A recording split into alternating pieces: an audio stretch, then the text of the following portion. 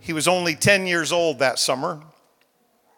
That was the year he got his first job, delivering the Telegraph-Journal newspaper every day to more than 100 customers using only his bike.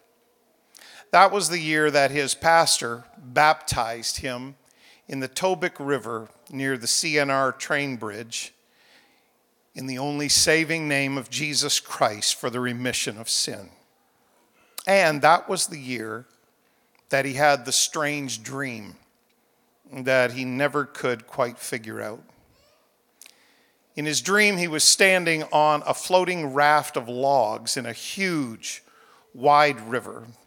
He looked around and he saw lowlands spreading before him on one side and distant jungle-covered hills rising on the other side. And then he looked down.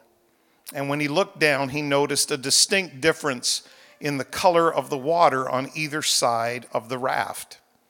One side was black, the other brown, like sand. And as far as he could see, the waters flowed ahead of him side by side without mixing. And he never could quite figure out what that meant. He received the baptism of the Holy Ghost 6 years later, speaking in other tongues for the very first time in his life. A visiting missionary named A. Werner Larson was preaching that night and stayed at the church praying with this young man until 3 a.m. He was just 16, and he already was feeling the strong pull of a missionary calling on his own life. But he still hadn't figured out the meaning of that strange dream. He was a hard worker, and he also loved airplanes. He made his first solo flight just 2 weeks after his high school graduation. And 5 weeks later, he arrived at Bible school. He received his private pilot's license when he was just 20 and married the love of his life the same year. And when he was just 24 years of age, still a young man, he moved his wife and his brand new baby daughter to the city of Manaus in the country of Brazil. They didn't know anyone. They didn't speak a word of Portuguese, but they had a call of God on their lives.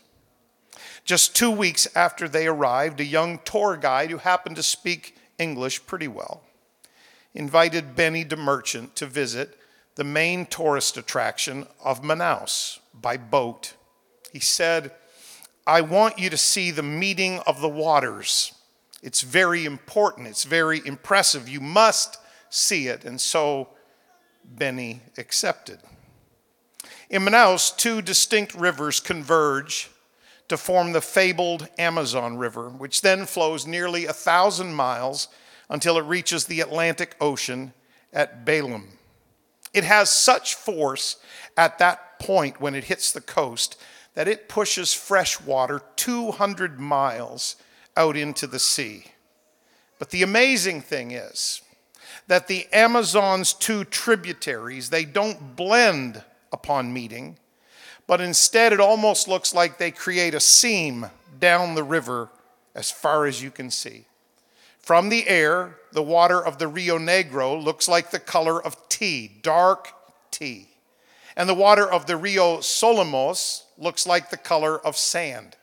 And for miles, they run side by side without mixing. As the tour guide approached the meeting of the waters in that primitive little boat, Benny got up to stand on the bow of the boat and he looked downriver in amazement. On one side, he could see the lowlands, and on the other side, he could see the jungle-covered hills in the distance. And beneath his feet, 2 very distinct colors of water running side by side as far as the eye could see. And as he stared at the mighty Amazon River, Benny DeMerchant finally understood that strange dream he had had when he was only 10 years old, and he knew that he was in Brazil in the perfect will of God. It's a wonderful thing, students, graduates, to work for God.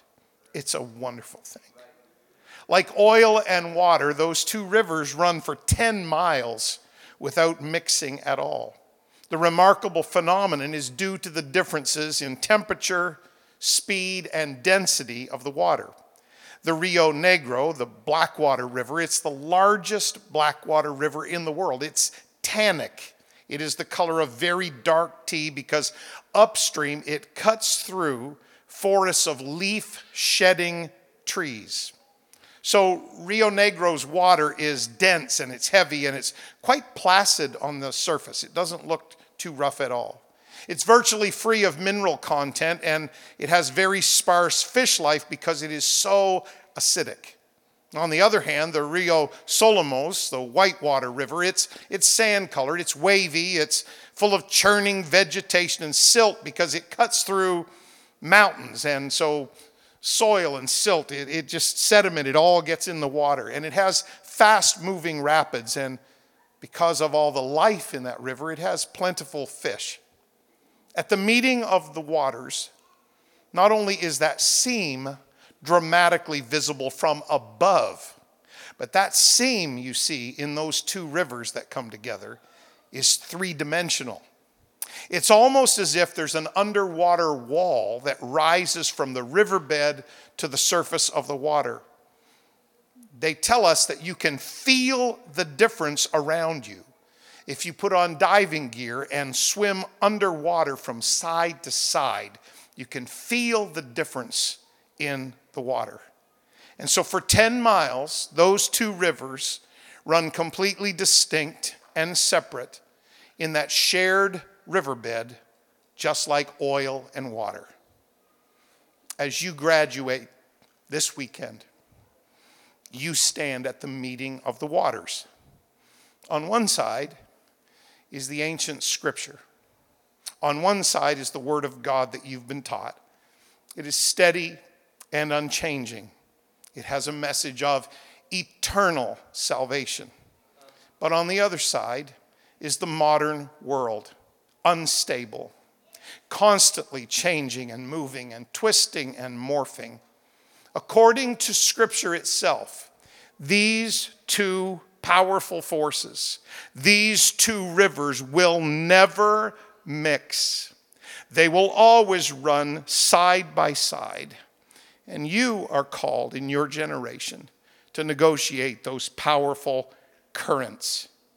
You are called to reach across that divide for the sake of souls, and to do so without capsizing the boat of your apostolic legacy and heritage.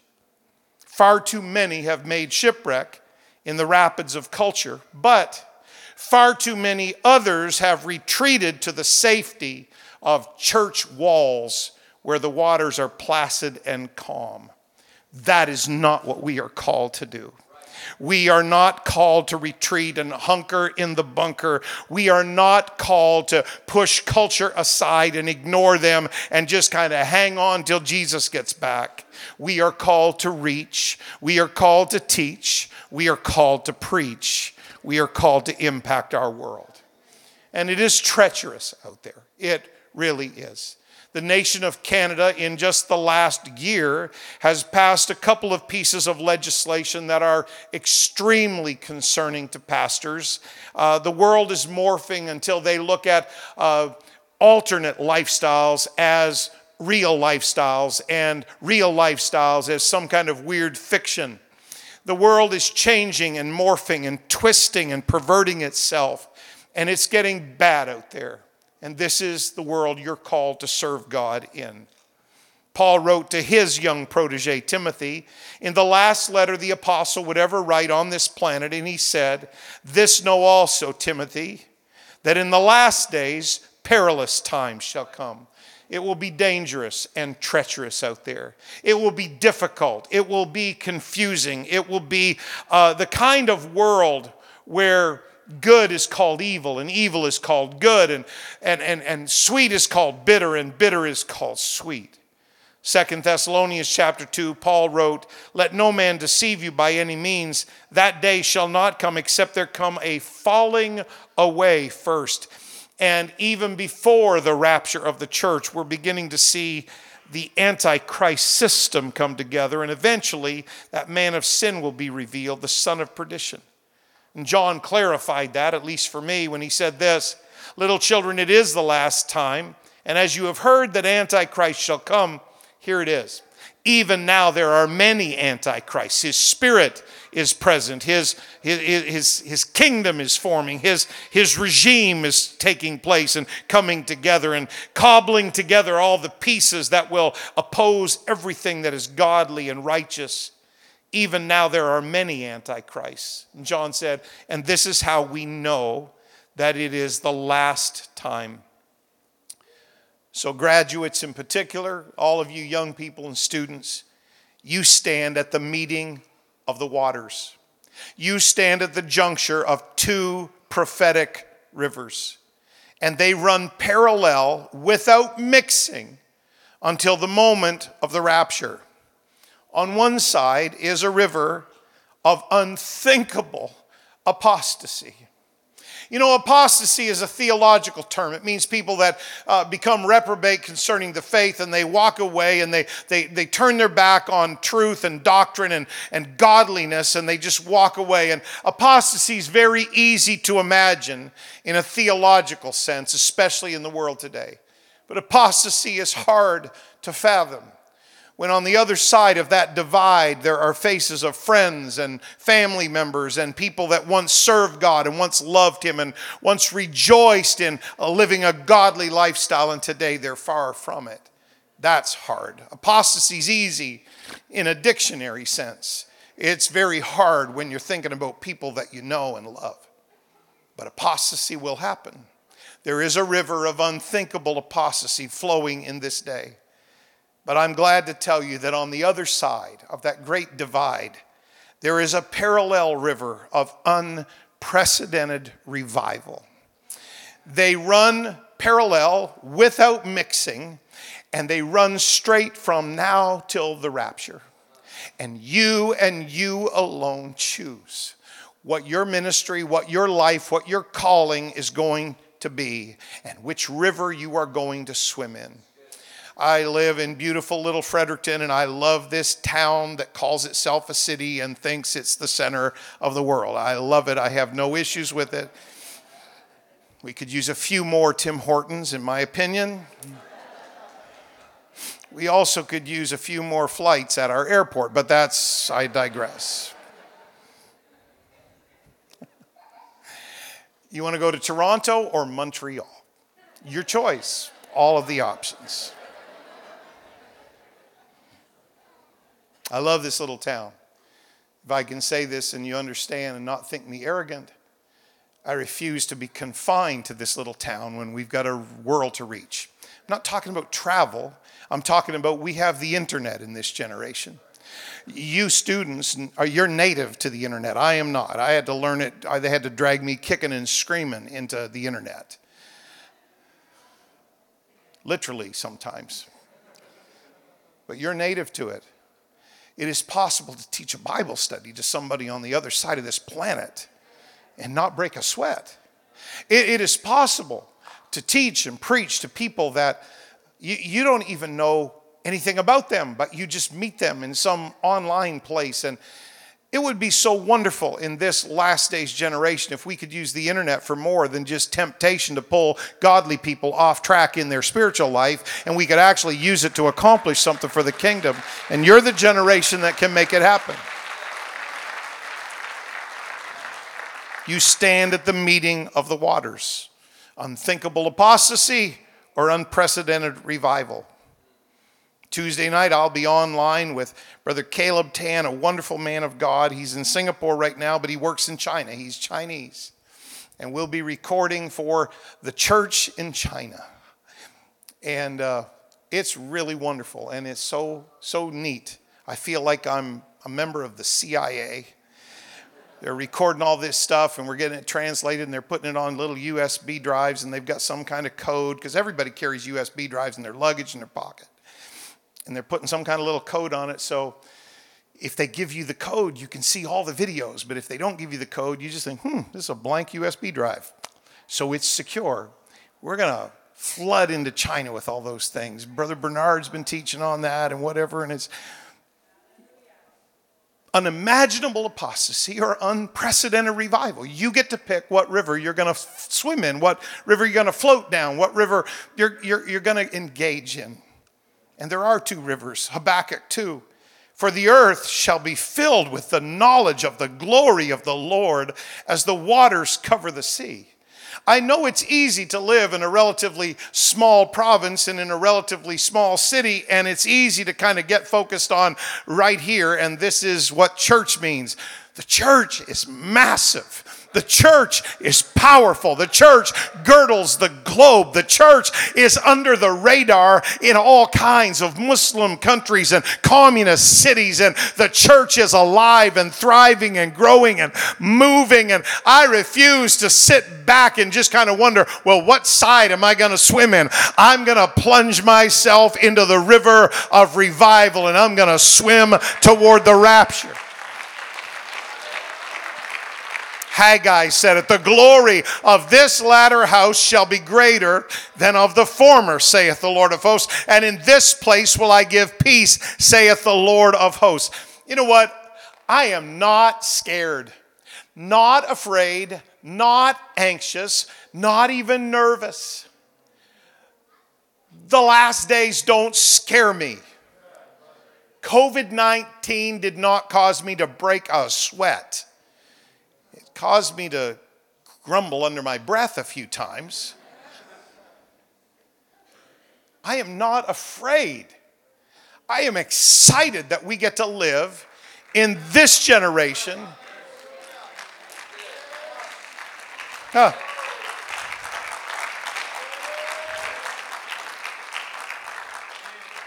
Carter mentioned we just came back from Canada conference. We had the wonderful privilege.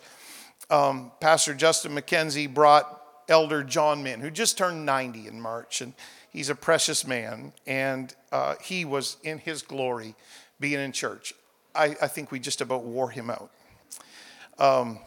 He took a nap one afternoon and got up and thought it was the next morning. He was just totally, oh my. He loves church, and he loves the scripture, and I watched him in those sessions just. He was electrified when somebody was preaching. He just loved it. And Brother Urshan, Joel Urshan, who's going to be here at our youth convention next month, he preached this wonderful message yesterday morning in Toronto called The Book of 2 Samuel. I'd love it if he'd preach it here. If he does, just amen, like you never heard that before. He just talked about how the prophet Samuel, in 1 Samuel, he's choosing people that will follow him. He's mentoring leaders. He's anointing people like David. And then in 2 Samuel, the book of 2 Samuel doesn't even mention Samuel's name.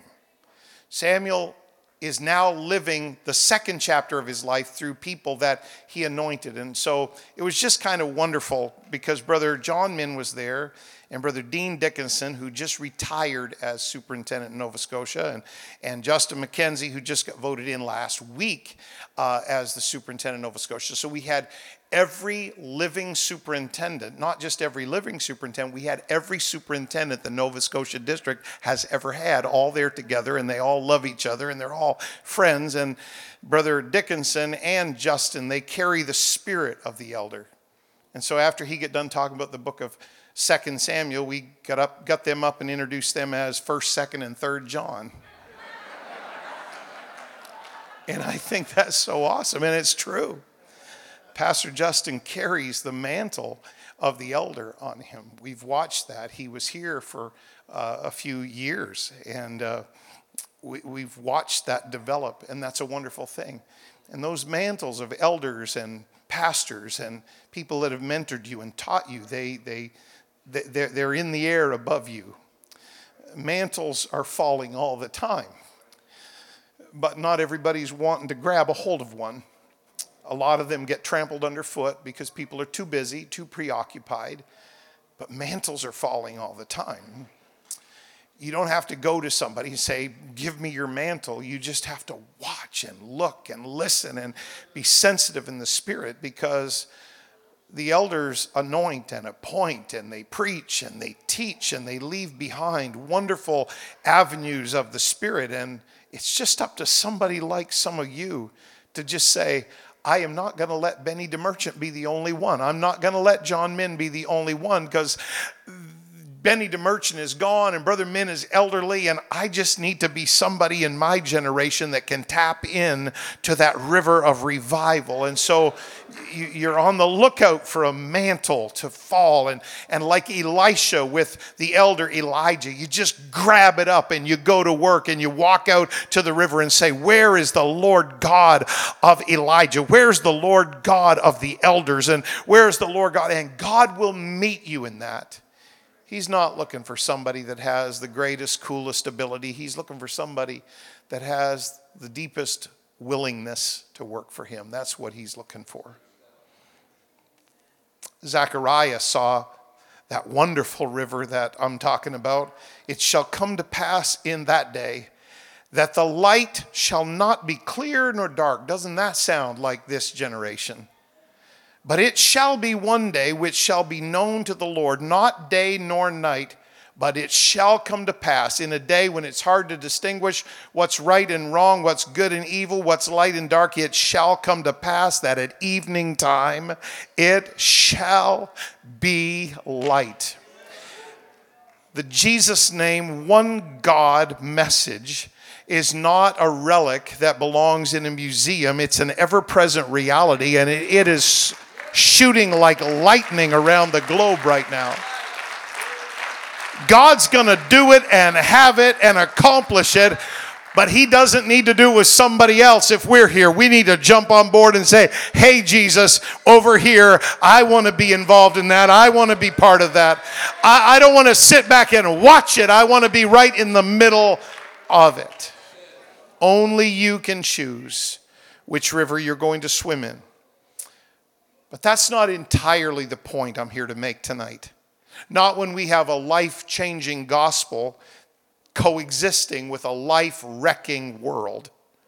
The point is for you to reach across that divide, to reach over into that churning water that can shipwreck people, and reach across and pull precious souls out of that side of the river into your side of the river, out of the world into the church, out of sin into godliness. That's your job. You are called in your generation to navigate the current. You are called to sail the rapids. You are called, as the elders used to sing, to throw out the lifeline across the dark waves. That's your calling. I will tell you, after 40 years, I don't really care if you ever stand behind a pulpit. That's really quite immaterial and inconsequential. It really is. I don't care if you ever preach at some big conference. That, in the scheme of things, is really very tiny and inconsequential and matters very little. I care if you get involved in kingdom work and you do what God has called you to do wherever he calls you to do it. Don't get destination disease. That I've got to go there and be that and get that position or that title, and then I can do something for God. Follow the mind of the Lord. One of my favorite verses in all of Scripture, Psalm 119, verse 133. Order my steps in your word. That's all I want. You are called to populate heaven by depopulating hell. You are called in your generation to build teams and, yes, use technology to effectively reach your generation. You are called to engage our culture in creative ways without sacrificing your apostolic identity. You are called to plant churches in cities where the devil has controlled the culture for generations. You are called to pull souls one by one from his clutches. You are the generation called to negotiate the meeting of the waters. Perilous times and Pentecostal fire at the very same time. A great falling away and a great ingathering of souls at the very same time. Unthinkable apostasy and unprecedented revival at the very same time. How do we do that, Pastor Raymond? That sounds dangerous. It sounds treacherous, and it is. And you and I both know, even in your generation, even with your younger age and less experience than this old guy up here, you know and I know that there are people who got too close to the edge and too close to the line, and they fell away, and today their life is just a caricature of an apostolic. They may still name the name of Jesus or go to some church or lift up their hands when they sing, but you know and I know that they're far from what God called them to be. Don't you be that person. Don't you go that direction.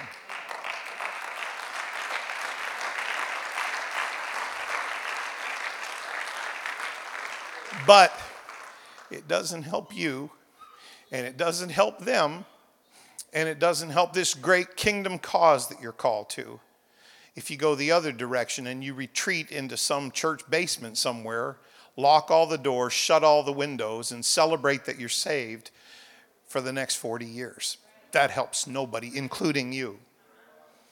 So you are called to go right up to the edge and to still be godly and still be apostolic and still believe in holiness and still believe truth. And you're called to go right up to the edge in your culture, in this generation, in these treacherous times, in the end of the end times, in the last of the last days. You're called to go right up to that line and reach and pull. You say, is that possible? Oh yeah, that's possible. Jude chapter 1. There's only one chapter. That was a trick question for the Bible college. If you don't know that yet, you need to go back and do another year. And Jude said, of some, have compassion, and that'll make the difference. But it's treacherous out there. You can't just have compassion on some people and them get saved. Some people, you've got to pull them out of garbage. You got to pull them out of perversion and wickedness and evil and all kinds of mess. So others, save with fear, pulling them out of the fire, hating even, see this is important, hating even the garment spotted by the flesh. You don't get near them because you're fascinated by them. You don't go there because secretly you wish you could. No, you're still a man or a woman on a mission from God. So you're still every bit godly, but you go into ungodliness to pull. You're still every bit righteous, but you go into unrighteousness to pull. That's your calling. That's your job. You don't need this to do that job. You don't need this to do that job. You just need the call that is on your life to do that job. How can I do that? Because if I go to the edge, I've known people that went to the edge and they fell over the edge. Yeah, that's true. But there's another verse. Now unto him that is able to keep you from falling and present you faultless before the presence of his glory with exceeding joy. See, here's what you do. Here's your calling. Get one hand firmly in the hand of Jesus. You have a relationship with him every single day of your life. That is far greater priority than whatever ministry position you will ever be called to or whatever they'll call you. Titles, they're a dime a dozen. Believe me, I don't even know what a chancellor is. I'm still trying to figure that out. Somebody's going to have to tell me. Chancellor and presbyter and bishop, and they all sound kind of old and dusty to me. But anyway, here's what you do. You don't need a title to do this. You don't need a position to do this. You don't need a salary from a church to do this. Get one hand firmly in the hand of Jesus. Hang on to him with everything you've got. Learn of him. Sit at his feet. Pray and intercede and study that word that you've been taught this last 3 years. And with one hand you hang on to him. But for God's sake and their sake, reach with the other hand and get a hold of them and you keep one hand on him, and you put one hand into the treacherous current of this generation, and you reach and you pull, and you don't need any of the trappings of Pentecost to do that. You just need a heart for souls. You just need the calling that God has invested in you. That's all that you need. That's all that you need. Hang on to him and reach for them. That's it. That's your assignment. That's your job description. That's the Great Commission. Hang on to him and reach for them. That's it.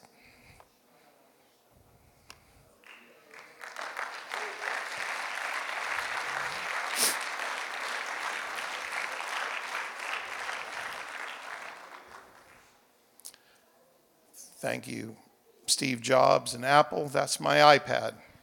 I use it. I like it. It's wonderful, convenient. I can use technology.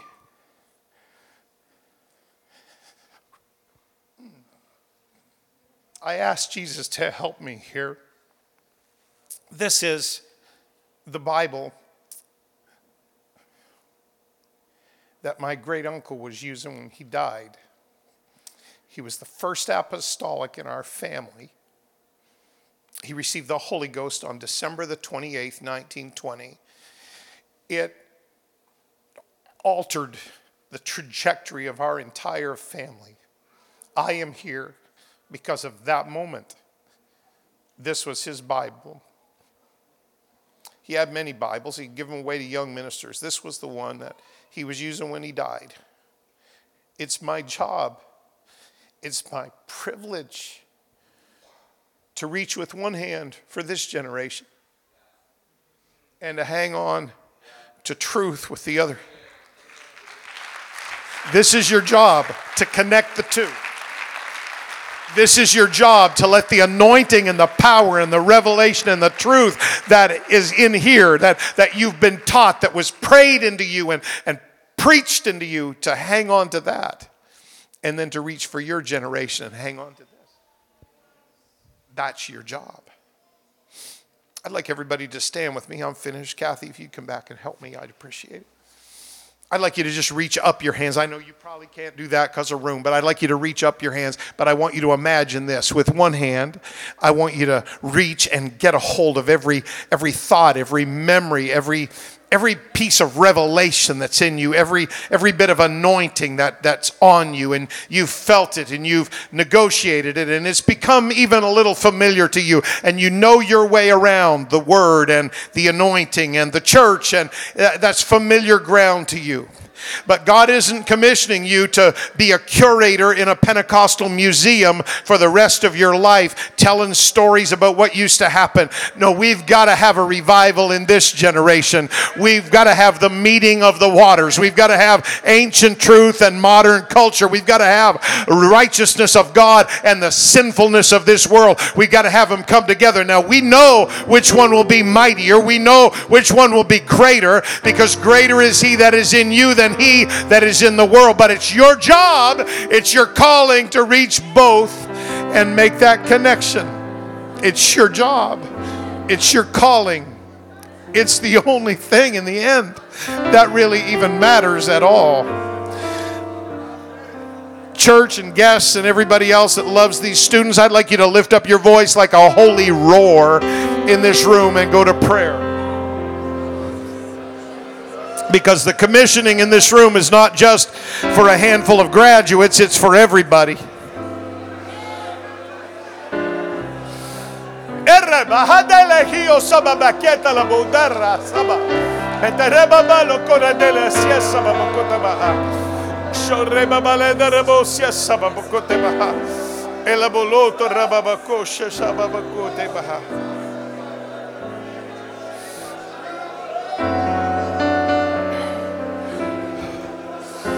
Il harror yamamesia taba mandoloto le beterrebo sia sama mantakera baba itala la bosia sabarota bakurra bama shaba. I love you, Jesus.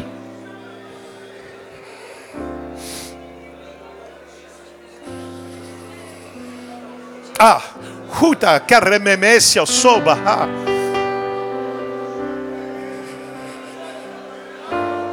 And the leba tiotora boshesaba.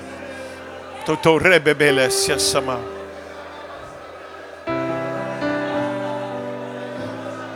Otoroshabaha delabaha.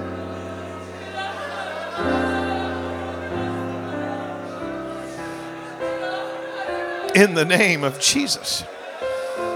In the name of Jesus. In the name of Jesus.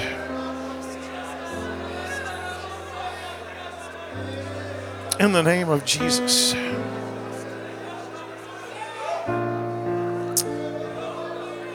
As we are meeting here in this baccalaureate service, out that door, up that ramp, down that hall, in the youth chapel is the family of Charlene DeMerchant. Charlene, to the best of my remembrance, has never stood on this platform. Charlene and Greg are kind of quiet by nature. I'll probably give them a little grief at the funeral tomorrow. We've never been able to get them out of the back. We tried. They're just kind of steady, faithful. Since last Sunday when she went home, hundreds of people have commented, sent texts and Facebook messages and little posts on the church page and stuff to Greg, and hundreds of people. Her nephew, Adam Hunley, he and Maya are our new regional director for the newest region of missions in the United Pentecostal Church International, Eurasia and North Africa, which is basically a huge slice of the Muslim nations of the world. Aunt Charlene helped put that missionary burden in Adam when he was just young. It's unusual, but one of the greetings by video for her funeral has an Arabic part because so many of her friends were Muslim. Spoke the Arabic language, spoke Farsi, whatever.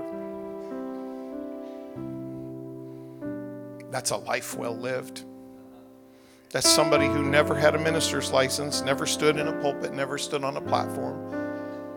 But she impacted hundreds of people. Not just here, around the world. Bible studies online. Amazing. I stand here and Pastor Jack is her pastor, but I got to be her pastor for a bunch of years too. And it's just like an honor to say I was her pastor. What a soul winner, what a heart for God. I have no problem. I hope you pastor and lead and serve at the biggest churches in our fellowship.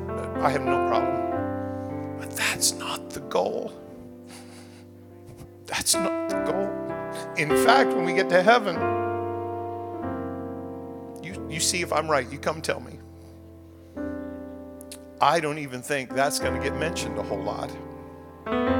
I think heaven is going to surprise us when the little old faithful prayer warriors from a bunch of local churches, some of them not very big at all, get pulled to the front of the line and given crown after crown after crown after crown after crown. That's the goal.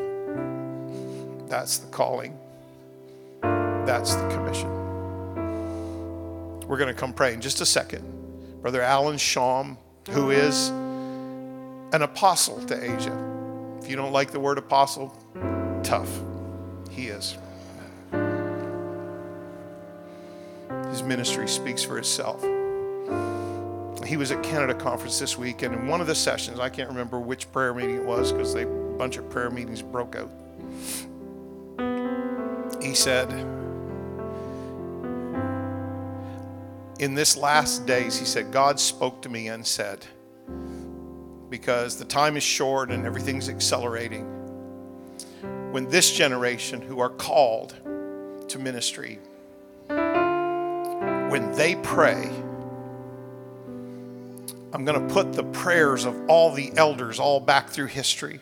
I'm going to add that to their prayer. So when they lock into prayer, it's not just going to be them. See, prayers never die. Prayers are pictured in Revelation 3 times as incense. It's still swirling around the throne of God. There's not an elder that ever lived in any church in this district or your district, anywhere else. There's not a prayer that they prayed that's gone. And Brother Sham said, the Lord spoke to me and said, I'm going to reach back. Here's what he said. I'm going to reach back even past the time of Abraham. I'm going to pull all the prayers of righteous people that serve God. I'm going to pull them forward and I'm going to pour them out on the last stage generation. Now, you don't have to believe that. I believe that. I'm reaching for that. I'm wanting that. I want to be part of that. I want to be part of that. He said that, didn't he, Brother Carter? He said that. I like all of the graduates to come first, but I would like all of the students to come as well. And I just want you to come. Let's get out of that corner, because I want our church and everybody that's visiting, your families, I want them to be able to pray for you. Would you just come right around the front? Like, let's get somewhere in the middle, and don't bunch up. I want to get people around you. So we'll let the graduates come first, and then all the rest of the students, if you'd come too. Any other students we've got in this place, high school, university, college, it doesn't matter. You're welcome too. And this church, I'd like everybody that's here, especially if you're related to one of these young people, you're here to cheer them on. You've got an investment in them. You pastor them. You're part of their church family.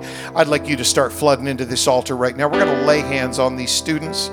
They never gave me an ending for service. They just said to have church. So I'm looking for a whole bunch of people, like a few hundred people. I'm looking for you to just step out of where you're standing and come in behind. Some of you pastors and leaders, you can come in among these students, and I want you to lay your hand on them, and we're going to pray for them and commission them, and then Brother Carter or whoever can come back and take this. Church, would you lift up your voice right now? I'm still looking for some people to head down these aisles. I'm looking for you. I'm not looking for ministers only, pastors only. I'm looking for great saints of God that you get it. You get it.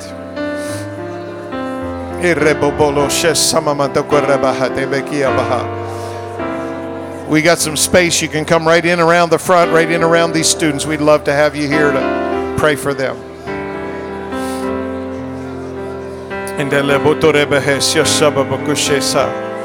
Totala barrebo boloto rebesia samamoto koreba bakshapakuta. Ebo lo dareba sia samamote baha.